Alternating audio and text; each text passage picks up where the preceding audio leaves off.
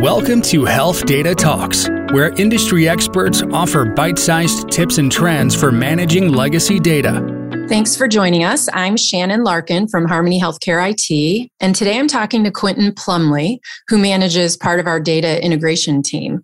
We're going to focus today largely on robotic process automation, or RPA, and we're going to cover that today as it relates to legacy health data. So thanks for being here, Quentin. Thanks for having me. Yeah, so at Harmony, we decommission legacy systems for healthcare organizations, and we do that so they can reduce their legacy footprint, which saves cost and minimizes their risk. But we're also doing it so that they can adhere to record retention mandates, right? So they need to keep all of their medical data and images so that there's a complete medical record when it's requested by a patient or a law firm or an employer, whatever it may be. So talk to us first, Quentin, about the role that your data integration team plays generally in retaining medical data. Yeah, so what we do is we kind of ingest extracts or database backups or any kind of data that the client needs out of their system, and we build it to where it's digestible in a way that they're familiar with, something that looks like their old system, so they can look at that archive and navigate it and print things out in the future. So it's basically taking data and then manipulating it and then uploading it into our Health Data Archiver product and making it look and feel like their old system to some extent. Right, which is nice. There's a user interface over the top of that data, so it's very easy for business users to log in, access the data, and like you say, do release of information with the data. So I know that Harmony has extracted and migrated and archived data for years, right? And we've seen hundreds of legacy EHRs that contain patient data, but some of those EHR brands can be probably a bit more challenging than others to get data out of, right? So what are some of the reasons for that? Yeah, I think the most typical thing we run into is documents that might be encrypted, sensitive data, and if the actual documents are encrypted on the file level, that can be an issue. Or it's proprietary file types, something that was created specifically for large EHR systems. And the other thing we run into is sometimes there are front-end generated documents. So there's back-end discrete data, it could be a bunch of numbers, and the application itself generates something that looks quite nice and the clients are familiar with, and they want that in their archive. So those are documents that sometimes we can't access through extract or traditional database backups. Right. So then talk to us about RPA, what it is, what it means, and the role it plays, in allowing us to get at some of that really vital data or the images that might be trapped in these legacy clinical systems.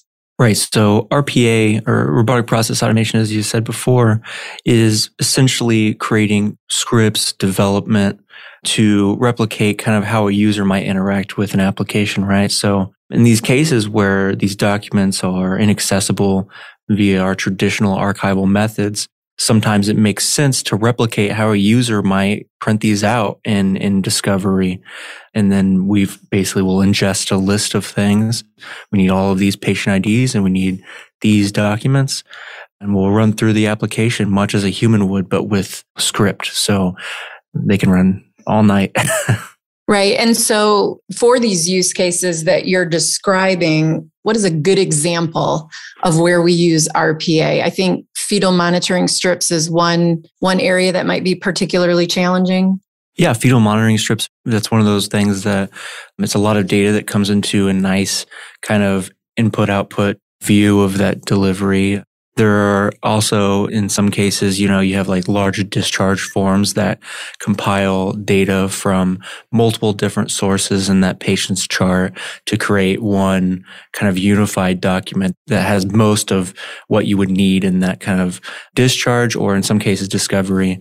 So sometimes it's documents that compile information from different sources. Sometimes it's documents like natal strips where it's creating a view into data that we wouldn't exist otherwise. So it's nice that we have RPA to get at this data that we need. What would the alternative be if we didn't have something like robotic process automation? Well, unfortunately, in the past, it might have been something that you really have to consider what's the value of these things to a higher level, because you may have to employ people to manually extract these documents. And it's a very error-prone process and obviously human-intensive and to be frank, not very fun, right? To hire someone to print out 100,000 documents is not a fun job to have. And the other option is possibly just not having them, right? So if the value there or an HIM professional may say, this is within the reasonable expectation of archival, even though it would be nice to have. So lowering that kind of threshold of cost sometimes means that we can have documents that they really want, but maybe didn't necessarily need to make the very baselines of HIPAA, right? But yeah, so it would have been a manual extraction or something. Maybe we couldn't do it all. Right. And so I don't think anyone wants that job of just printing those out. To put things in scope, what's an average size of a typical RPA project for document generation where your team would be involved with it? Right. So, the smallest systems we see are generally around 10,000. Sometimes we'll have some one-offs that are lower than that, but a lot of these large EHR systems where they have proprietary document types, we could be looking at 500,000 patient records to well over 1 million. So it depends on the client size and the size of their EHR system, but they can get quite large. Yeah. Right. So then you just create these scripts, get these documents generating, and then I would imagine that can take some time for those to run. Oh yeah, that's one of the biggest things with this process is we have to understand that while it's faster than the human extraction process, it's still slower than something that we would do through a database process, right? So instead of running against discrete data, we're limited by how fast we can run on the front end of an application. And then one patient record. Sometimes we might want one document. Sometimes we might need more. It might be a system that doesn't have batch printing yet, or a system that doesn't have that summary document. So we may have to go in and print out 10 documents or something like that. Now, when you multiply that out by 750,000 patients or something, you start running into kind of like a math problem, right? So we scale that by having more worker nodes, right? But it is a longer process than our clients generally expect with like a traditional data product. So we get those data backups, that's something that we can run pretty quick generally. But when we have to extract these things from the front end, it becomes a more arduous process.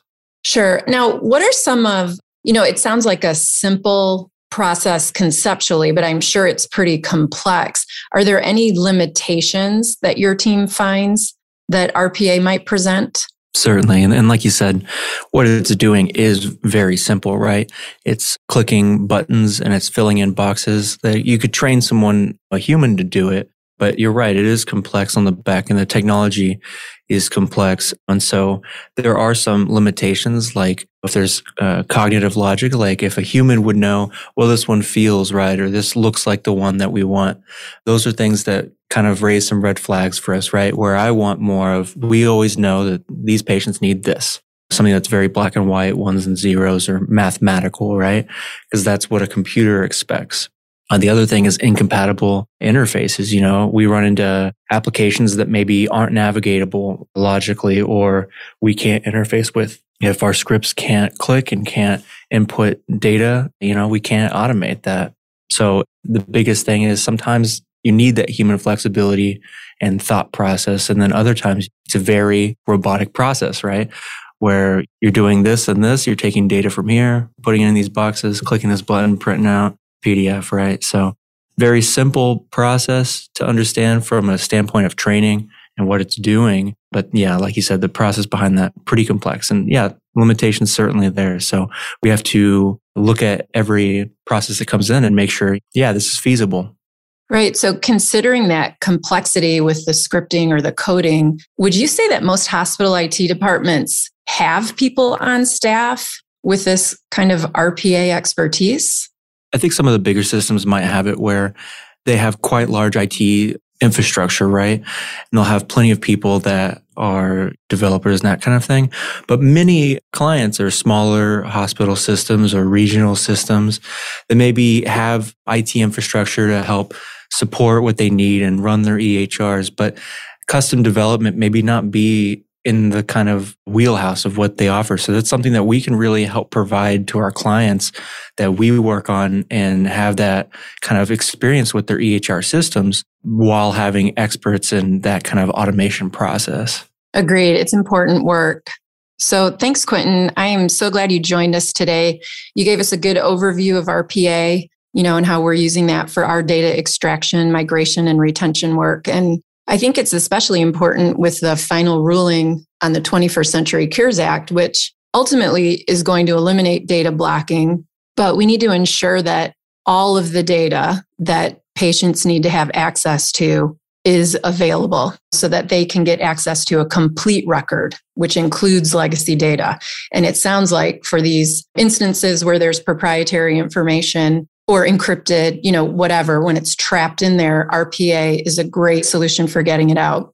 Yeah, so, it certainly is. And we're looking forward to more universal file typing and making things easier, because that would, expedite everything. But for now, sometimes we have to be more flexible with our extraction solutions. Awesome. Thanks for joining us, Quentin. Thank you so much for having me.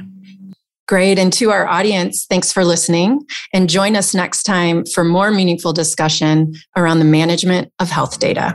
That's it for this session of Health Data Talks. Check out helpful resources at harmonyhit.com and follow us in your favorite podcast app to catch future episodes. We'll see you next time.